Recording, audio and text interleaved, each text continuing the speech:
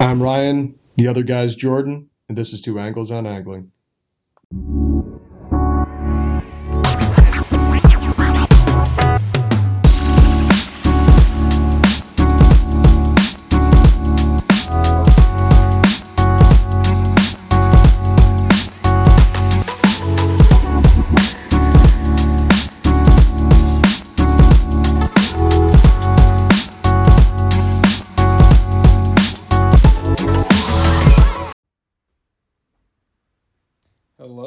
Hello, and welcome back to episode number 22 of Two Angles on Angling.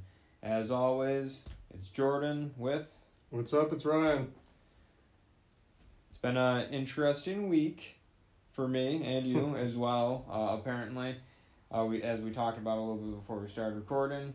So, I'll just go through kind of my segment real quick, because I don't have a lot to say, but... We're not going to cover everything because one of those topics is going to be one of the main topics of the podcast today. So stay tuned for that. So the plan, I head off Thursday, Friday, Saturday, Sunday. The plan was to fish all 4 of those days. Thursday was a pretty successful day. Went out on the Upper Niagara with my buddy Dylan. And we caught some fish. Nothing crazy, but we had bent rods most of the time. So it was a good time. And then... that day we launched out of Griffin, and we drove the entirety of the island. Nice. And it's the first time I've done that in like a few years at least. And it was like everywhere I'm like, holy cow, that looks like a good area. That looks like a good area. And I'm looking at the map, so I'm excited to get back out and try out some other places. But I won't be getting out for a while due to on Friday, my dad and I we decided to go out on Erie. Test out some of the new Ned heads that I'm making up, and we were going out to the spot, and we took a wave over the back and shut the motor off, which has happened a few times out there before when it gets a little bit bigger for our boat, and took a long time to get it back up and running. So we fished a little bit, got behind the walls, got it going, got to safe almost all the way to the harbor. And low oil light came on, put the boat in safety mode, you can only idle. So idle back in, get it on the trailer. We're like, okay, well, let's go put some oil in it, go launch it in the river and see if it was just truly an oil issue the whole time. And that it was just running low and we didn't know, and that like we weren't able to start it and all that blah blah. So put the oil in, launched it, and turned over perfect. It was running, but then as soon as you put it in gear, it was just like chugging. So we're like, shit. And then it started billowing smoke, so got it back on the trailer, took it out.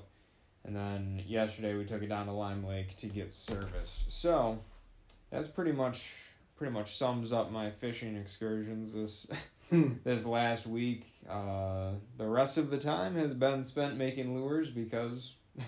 I have the free time and I wasn't fishing, so doing that up, getting the catalog together, working on the website some more, just plugging away. So I'm going to be out fishing-wise for a while. I might try and get out in the kayak this upcoming week at some point, just to do it. But Monday to Tuesday, I'm going down to Connecticut with Andy Full to pick, I believe, we're still waiting to hear back for sure, but to pick up his new boat. So that'll be cool. Get a quick trip to Connecticut and back. And I'm going to be out of town next weekend, so I'm going to be out of the fishing loop for a while probably. But it is what it is. Yeah, well, we'll stay connected and keep the conversation flowing either way, man. Yeah, for sure. So how was your week? It was good. Cool, I fished every day except for today. And honestly, like, I was looking at the forecast last night, talking to my client about it, and it's supposed to be thunderstorms and all kinds of rain. And a little bit of that happened like long before we woke up. Yeah. And then otherwise, it's been an awesome day. So I'm kind of pissed that I rescheduled. But honestly, like, the guy that I was supposed to be taking out, him and his son, like, he's fishes with me a few times per year, so we just rescheduled, and it's all good. And to be honest, dude, I'm just happy to have the day off from, because I did the kids fishing camp Monday through Friday, and then I worked a double on Saturday. So it was a lot of days. I was happy to just take it off. I guess because I was able to do all that is a good sign. Yeah. Recovery wise, my stability's there, and that my head's not it's still a little cloudy, but it's getting better. It's getting better. But the kids camp was great. I have a whole write up in my blog this week if you want to read about it. I don't want to necessarily get too deep on it here, but we had a good time. And the main value from a fishing report perspective is that we fished every day. And we had 4 boats involved in the camp, so 12 kids, 12 lines in the water, and a lot of live bait fishing, and we all had similar experiences.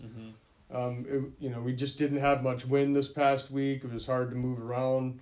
If you got in areas where there was current, you could catch some fish, not a lot of big ones, but if you kind of slowly putted around the lake and just kind of coasted at a half a mile an hour anytime that there was some breeze, you would crossed enough ground you were going to get a couple of big ones.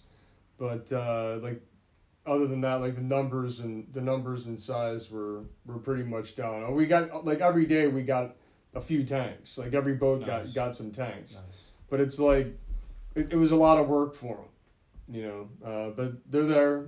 They happen. And my theory is it's just because there was little to no wind, and the system just starts to get stagnant. If it 5 days go by and it's just the stationary front sitting here, and everything just starts to get lazy.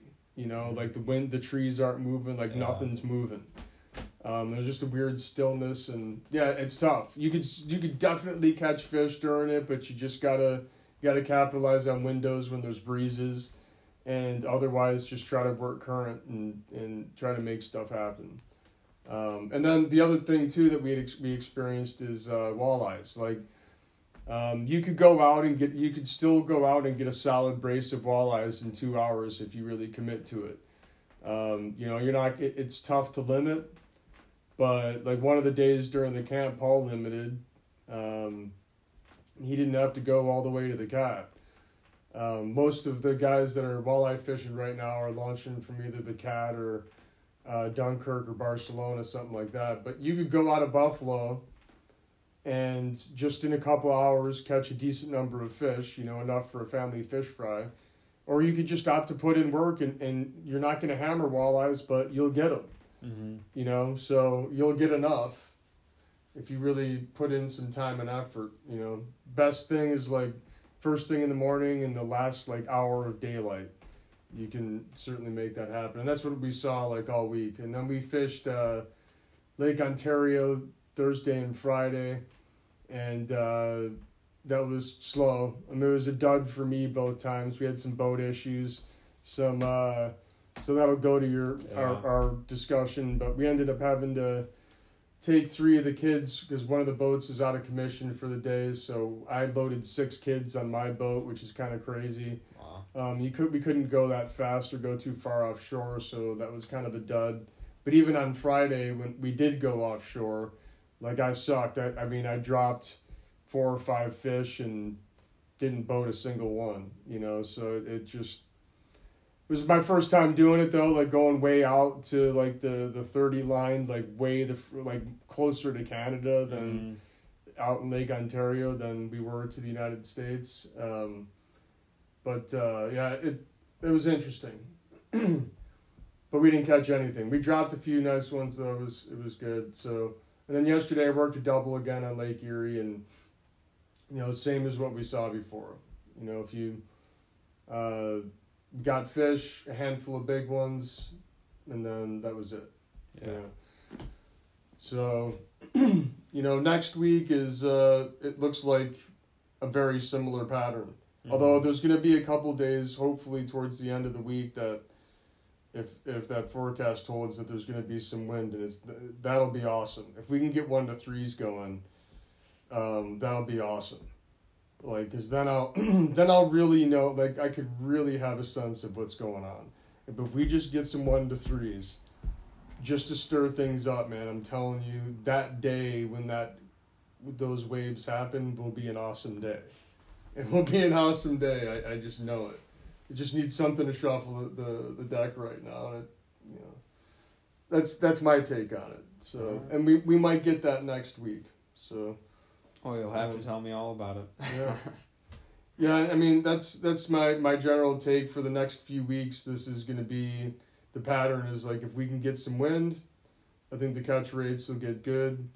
But, like the water temperatures in line with historical norms right now, it's not like it's super hot, so it's just, the fall's getting close, and things are going to start cooling off here. You could, sunset's 8:30 now, so days are definitely getting shorter and the nights are getting cooler, so that water temperature is going to start dropping. So everything between now and late October, it's just going to keep getting better and better and better. So you have your engine issues or boat issues occurred at a time that's it's the best time for it to happen to you. Either that or in February, so and just get your shit taken care of and you'll be back in the game when things are starting to get really good. But what I wrote about in my blog this week is my perspective of really good is the fall and the spring bite, just because I know what that is, right? I just know the size and the numbers.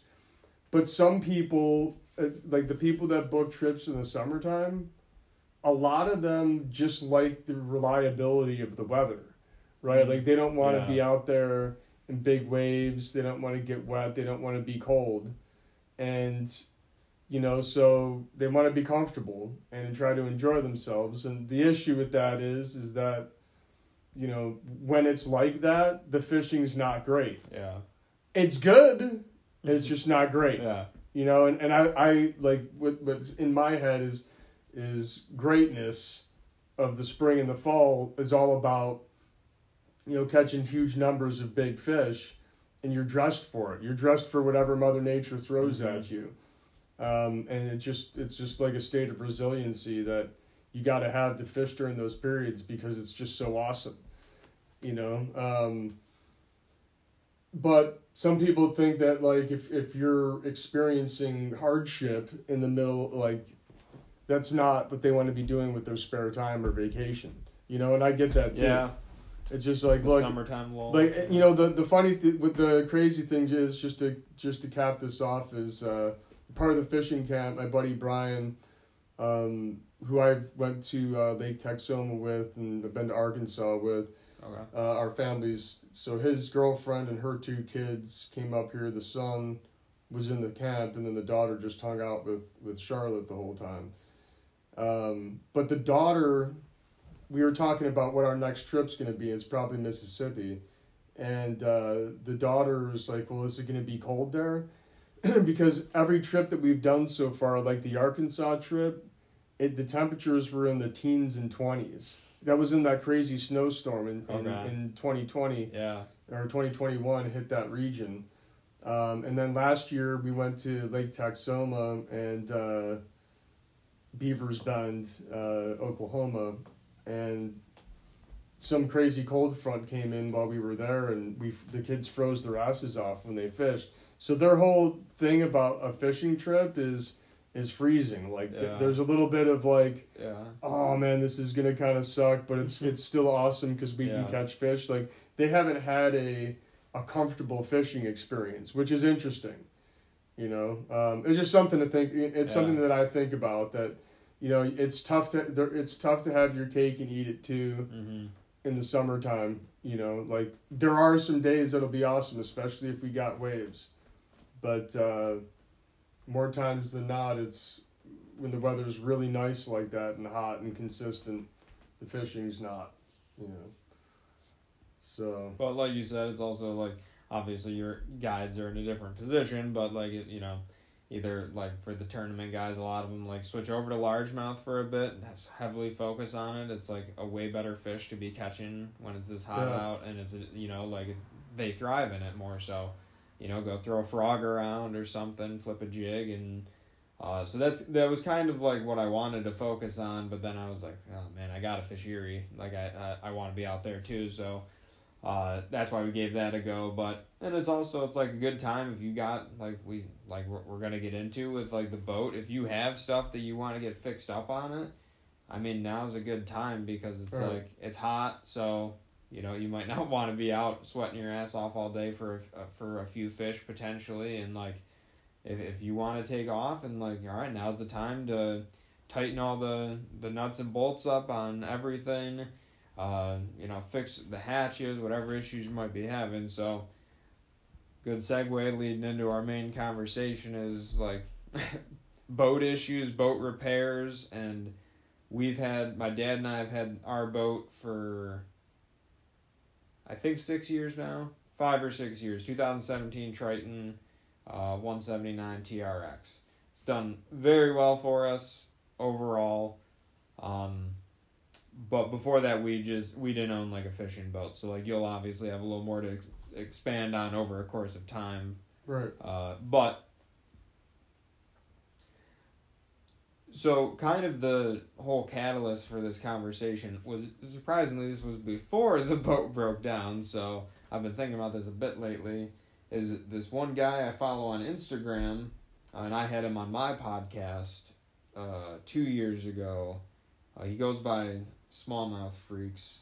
I cannot remember his name right now, but regardless, he made a post about how the quality in the boating industry has gone down so much over the last several years.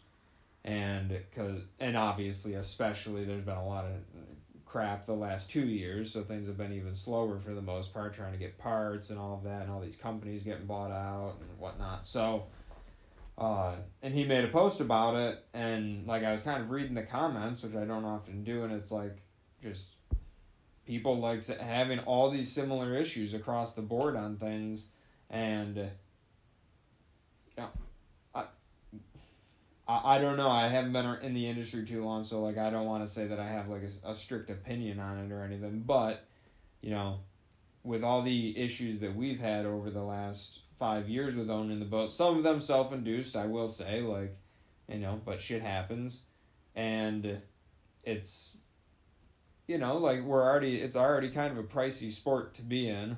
Yeah. And then when you start adding all that in. And all sorts of issues like that, it just exacerbates it even more. So, give me some feedback. Yeah, dude. I mean, I'll say this about boats, right? So, I started this business in 2016, and this is my fourth boat. Okay, my first boat.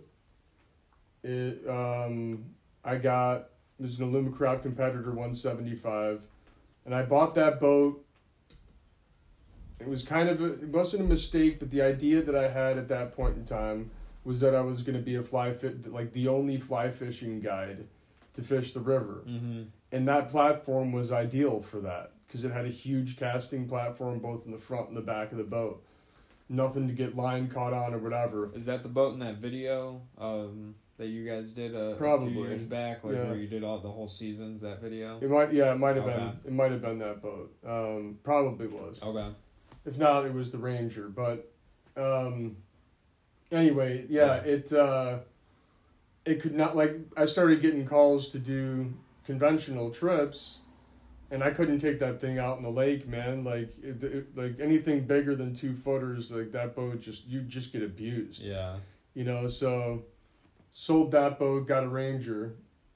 That Ranger, I had all kinds of mechanical issues with the platform itself, not the engine. So the engine, or the platform, like one day, it was their first aluminum model that they made in years. It was a VS 1882. I took that thing out in Lake Ontario in the winter and hit some ice with it. Not hard, just that this is what the river is, like you hit ice with stuff. And you hit ice. And there are these grommets for the front live well, where the water leaks out of the live well. Those grommets like protruded from the hull right at the water line. which is a bad design. But you know, if you build a boat for around here, that's a bad design. Yeah. Because you're gonna impact ice, right? Yep. So anyway, I impacted ice. It knocked that thing in. I started taking in water. I was like sinking out on Lake Ontario. I just in February, I just got the boat up on plane. It took off as fast as I could to empty the back of the boat. With clients? No, it was with my buddy Nate, thankfully. But then it did happen again, so I took it in to get it fixed. They replaced it with the same shitty one. It happened again, this time with clients. And then, but the leak was slower, and we were able to eke out a day. It didn't start getting bad to the end of the day anyway, so I still got the session in. And then the hull, it was a center weld hull. The hull split. I was taking in water for like a long time. My bilge would just keep turning on. Couldn't figure it out. Kept taking it back to Cabela's. They kept telling me that no, we patched this, we patched that. And finally they identified that the hull was cracked. And there's a lifetime warranty on the hull. But from my perspective, it's like, okay, look, I've already had two major problems with this thing. And now the hull's broken. The hull's cracked. And you're telling me you're going to weld it instead of just giving me a new boat? Oh, really? That's what they were going to do? Yeah, that's what they did. That's what they ended up doing. They welded the hull. So which totally, damaged the resale value on it. So I dumped that boat. I'm like, screw this, man. And I had some other issues with it that I'm just like, I'm tired of it. Then I got a Lund, Pro V, 1975. And I had a bunch of issues with the Mercury. All warranty, everything was fixed, but I lost days on the water with it. And then I started noticing, I had that boat for 2 years, but I just started noticing little things like carpet peeling, like carpet and vinyl peeling, like after like a year and some change of ownership, like buttons on the dash were getting like weirdly faded and peeling and stuff, like the seats were breaking. And it's like, okay, dude, like seats are a major problem. Yeah. Right, so I ended up like fixing everything up in that boat and selling it. And now I have the Warrior. Now the Warrior is awesome on every front.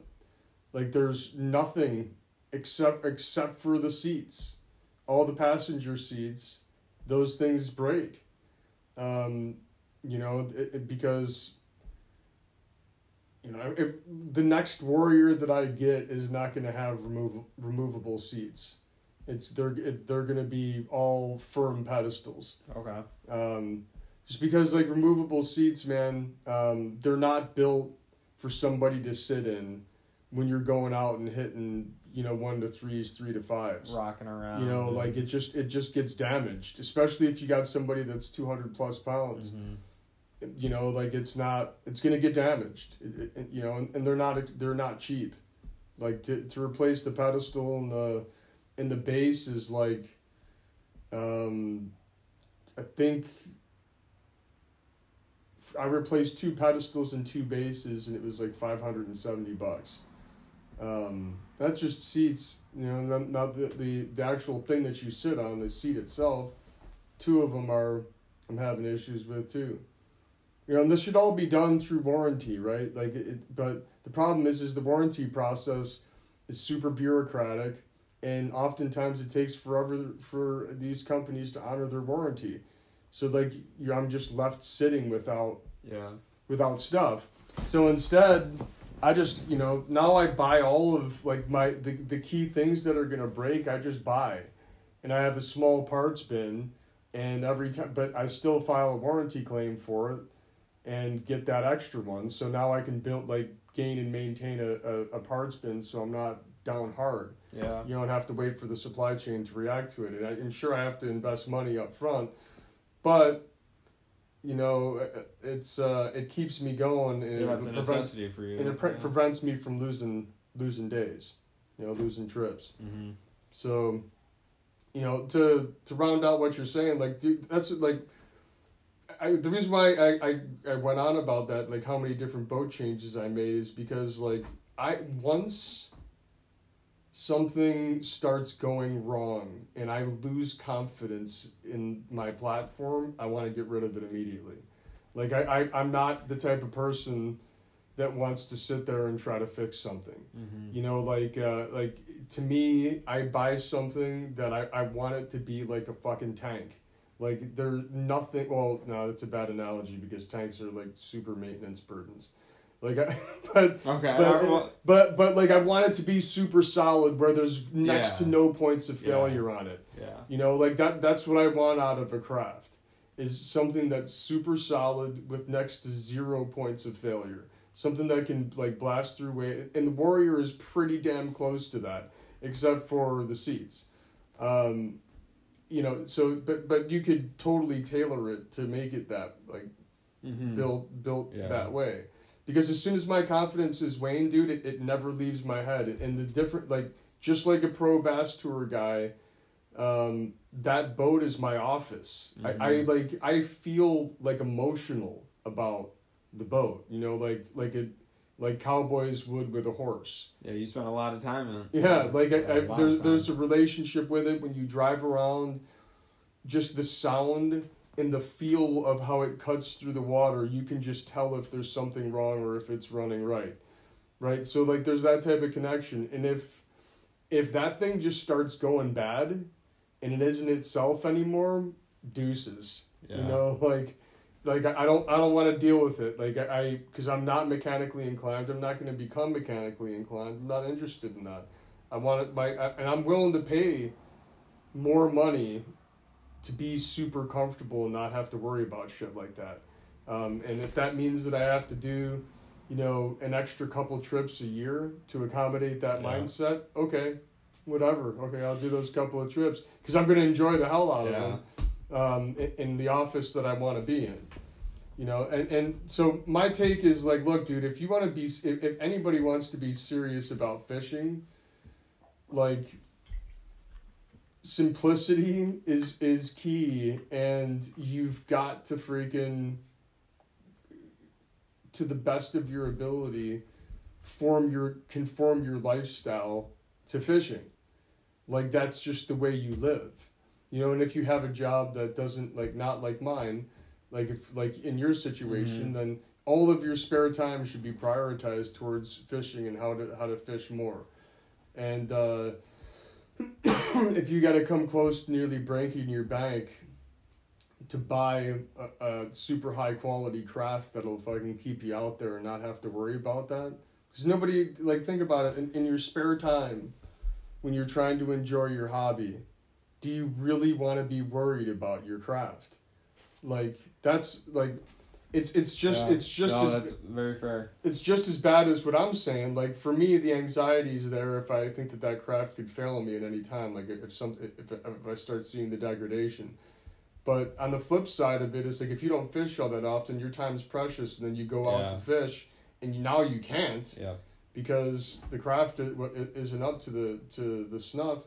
That's what I'm saying. Like unless you have a lot of money, and you're crazy liquid and you're just like, yeah, I'm just gonna buy this boat, you know, like if you're super independently wealthy, then, but if you're not and you want fishing to be part of your life, my advice would be you need to go hard on it, you know, like, and if that means working extra shifts so you can buy something better, okay, or figuring out an alternate source of income so you can buy something better, like that's just something to think about. That's the route that I would take. I agree with everything you're saying, and I have a few things that I was thinking about. It's funny that how you phrased it earlier is like it's the last thing you want to be worried about. I said to my dad as soon as we got back to the house, I was like, you know, this morning I had no doubts. I said, if anything, I thought the truck might shit the bed on us or something, and then lo and behold, I was like, I had no idea. I would have never thought that the boat was going to start having issues like that, but it is what it is. But I kind of want to go over all the issues that I've been having, or we've had at least. One of the major ones is compartment issues. So our center tackle storage lid, every single screw stripped out of it pretty much. And yeah, partly user error. Like I probably should have paid attention better to it and like known that it was doing it and fixed it when it was. Oh well, so we had to do new holes, put it in, and now those are starting to strip out. So it's like, all right, well, I'm not quite sure. Why are they starting to strip out? Just because of the waves? Yeah, I guess so. It's never closed good. It's not like it's not a smooth lid. It's got the double hydraulic closers on it, and I don't know if they're just not correctly spaced or something, but it's never like a smooth close. So I think that's part of it as well, is it's always like rocking from opening and closing it because it never opened or closed properly. But a lot of it, I will say as well, is from fishing Lake Erie, and no, we do not have the optimal boat to be out there doing it. At the time when we got it, my mindset was 100% largemouth, Canisius, Honey Eye, Cayuga, those places. So we had and fishing the upper river, and it's like, okay, well, we had no concerns until, like, I think it was 2 years into fishing with this boat. Andy Full took us out on Lake Erie, and I caught my first Lake Erie smallmouth, and I'm like, this is a place I need to learn. I want to learn. So then, ever since then, for the last 4 years, I've been spending a lot of time out on Erie. And there's been a lot of rough days out there in that boat. Yeah. And I was going over this with my dad this morning, actually, on our walk, and I was like, I can go over a handful of issues right now that we're having just because of Lake Erie. And I'm like, the pedestal for the back seat, we had to buy a new one because it was almost bent at like a 60-degree angle from it rocking, because that one was always loose and it always was wobbling, and it's just one of those screw-in ones, so it doesn't have like a good base. So we had that happen. Okay, boom. Our graphs, because I didn't know any better when we got them. I was like, okay, let's do ram mounts, because I've heard so many good things about them, but not good mounts for rough water, because they don't lock in enough. So we'd had a few times I was shitting my pants that the graph was about to rip off and go in the water, because we hit a wave at one point. That graph went from slightly tilted towards me to completely flat down over the side of the boat. I'm like, son of a bitch. So for a while I'd have to lock them down on the deck, but then they'd be bouncing on the deck every single wave you'd hit. And then so I got to find a way to remount those, and especially going forward, I know that I'm going to be fishing Lake Erie, so I can't have that. That's, you don't want to break off your $1,000 graph and have it drop in the water. I mean, everything that you're describing though is just reeks of you using a suboptimal platform on water that's just fair enough. I was for boats, that stuff, man. Yeah. Same with trolling motor, stuff like that. But it's because we've had parts on the trolling motor break off and stuff, and it's I did not know that. But as for the other half of the issues with the boat, yet again, part of it's probably, yes, from running in rough water, but no one never had I had anyone really say anything to us over the years of being like, oh, you probably shouldn't be out there in that and this or whatever, and you just hear all the bass guys talking about, oh, we've been on 12-footers in tournaments and all this bullshit. 12-footers, huh? I've heard it. Fishing 12-footers. I've heard it, brother. I'm not messing with you. But, where is I going with that? Oh, so the motor and everything. So, yet again, user error. I hit something at some point. I think it was on Chautauqua. I don't remember. But we ended up having to get the whole lower unit replaced. But at the time, Evinrude had gotten bought out by Mercury, I believe is what happened. So it was on back order for a while, and we would have been, I think it was 3 months without fishing, because we wouldn't have a boat. So we decided, okay, let's get an aftermarket one, put it on. Well, the gear ratio changed on it, and the prop that we got back on it was not the right prop, so we went back to our old prop. That one wasn't working. We switched back to the other one. It was over revving, so you'd be going 30 miles an hour, which is not even close to top speed for that boat, and you'd be at 7,000 RPM. So I didn't feel super comfortable driving it, I didn't want anything to happen. And they said, oh, well, it's going to shut off before you blow the motor. And I'm like, well, I don't want to even have that risk, Right. So messed around with that, put the old prop on. You couldn't get on pad worth a damn. It'd be like, at times, especially if you had live wells full, 5 minutes almost to get on pad. So yet again, like, if you're fishing Erie or like the river or something, not a place that you want to be taking your sweet time to get on pad, because sometimes that's not a good it's not an option. Right. Like, you're gonna run into something, what have you. So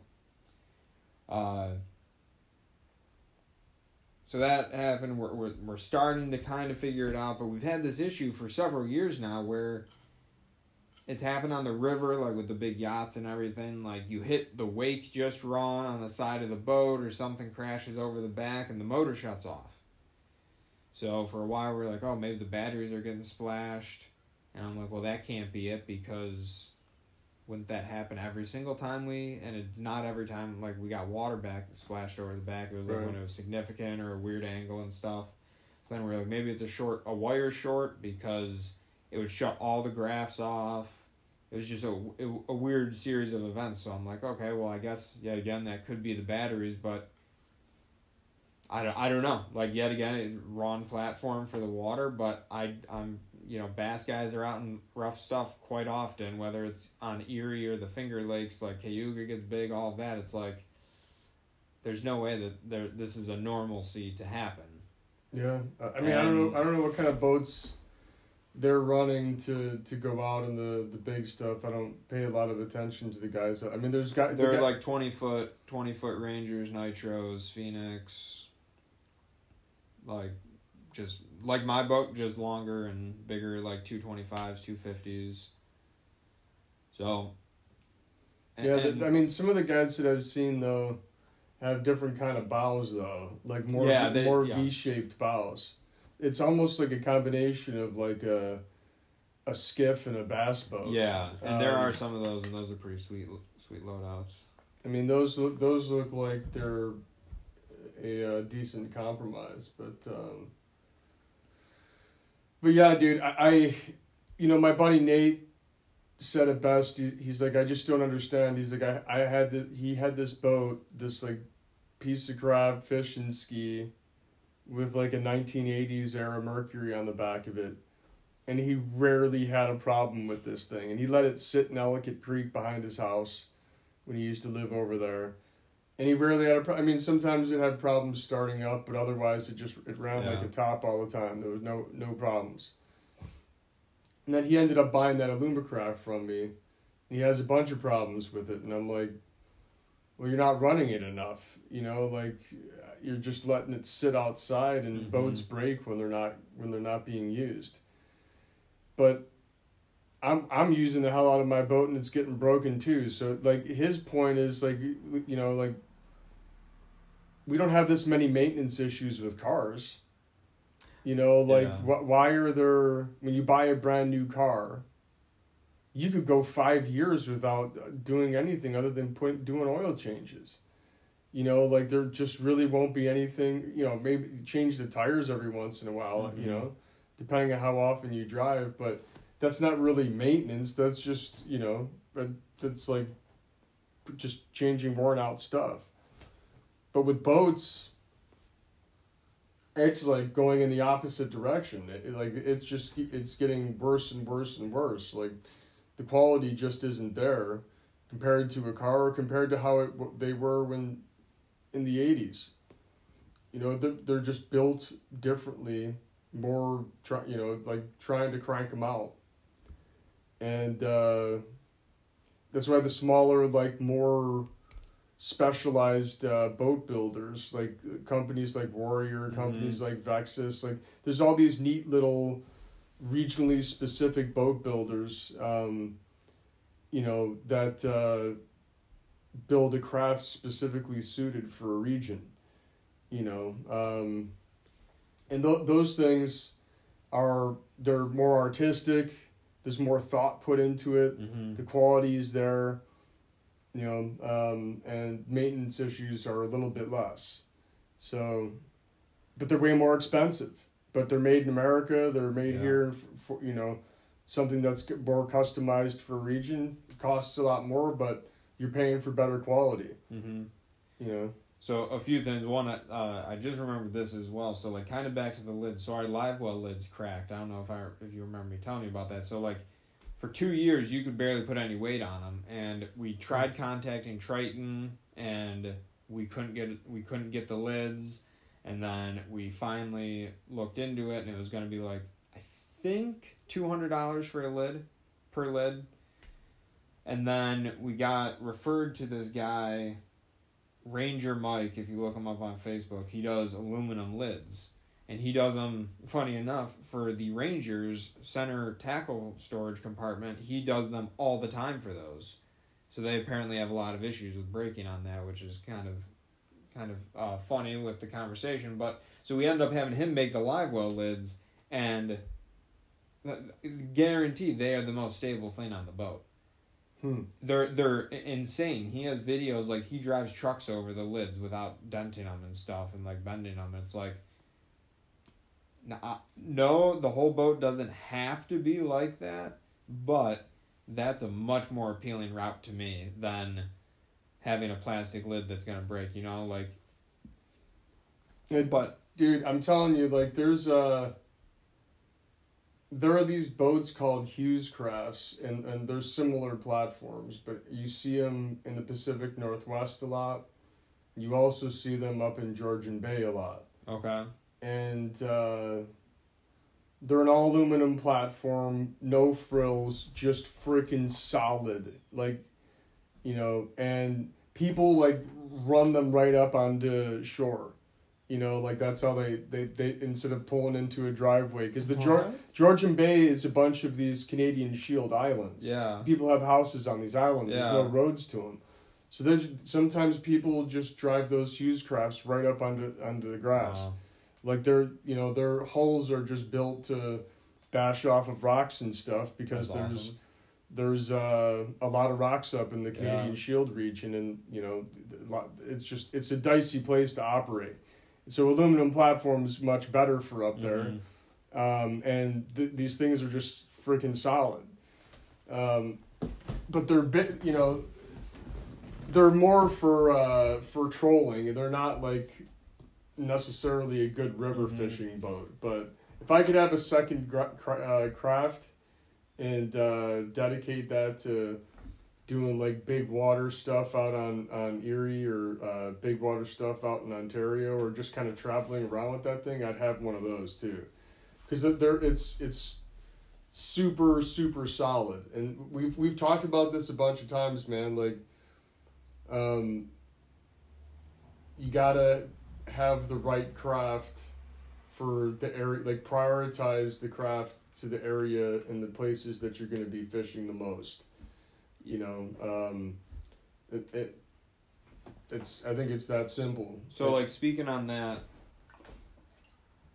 and so originally when my dad and I were looking into getting the boat, we were gonna go with like an aluminum deep V style hull, for several reasons. And pretty much the first TV fishing show that I remember like heavily watching was Linder's Outdoors, or what is that? Those dudes are in Lunds. Yeah. And they're fishing the shallowest of shallow largemouth stuff where I fish. Like, I'm seeing them skip frogs under docks in a few feet of water. But then I did a few tournaments, and I got caught by the trap of the tournaments and the flashy boats and like the jerseys and everything. And so then we went to the dealership to look at some boats, and we saw that, and I was like, oh boy. And so we ended up going with it. And now, knowing what I know and how I'm fishing, and like the fact, and like there's multiple Elite Series guys now who are running aluminum boats, and they're fishing all these events from Florida to, you know, Mille Lacs to Champlain, all over the board. And it's just kind of like how we end up getting into the same conversation of like there's like these traps that like you, like the marketing traps that you get into, where it's like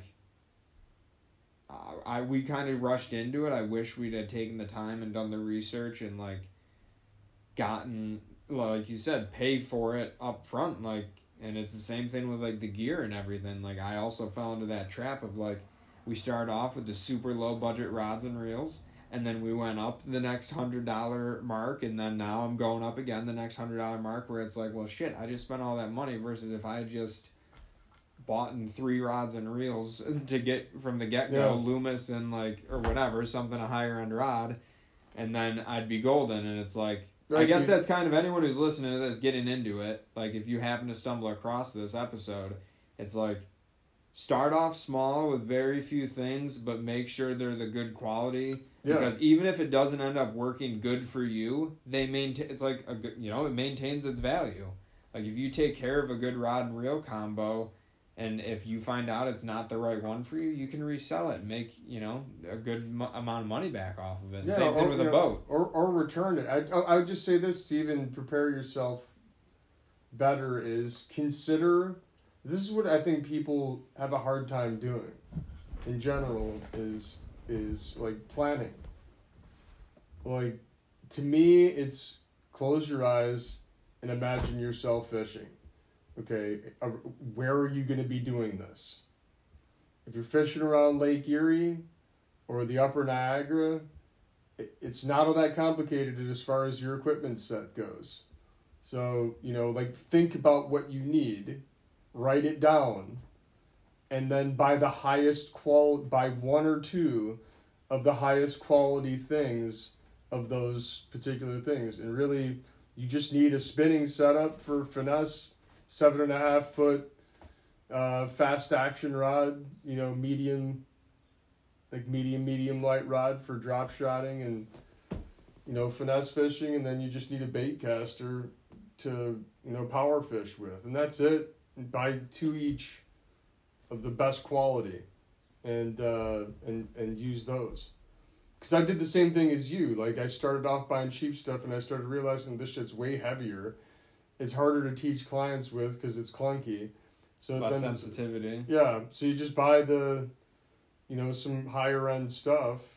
And, for me, I'm not going, $250 reels for fishing for smallmouth or even steelhead. But, if I had a saltwater program, you better believe I'd be dropping stupid amounts of money on that kind of stuff.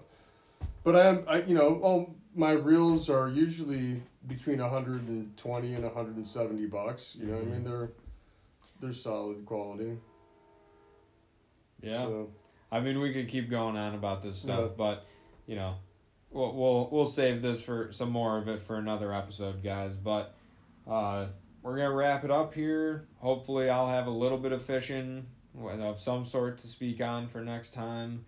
I'm going down to hunting camp next weekend to sight in the rifle and sling some arrows, cut some trees and such. So that's what I'll be doing, gearing up because I am going to start hunting again this year. I've slacked the last few years, but I want to get back into it, at least a few weekends out of it. But yeah, you'll be out on the water, so we'll have some good info from you as well. So, all right, well, thank you guys for tuning in, and catch us next week. See ya.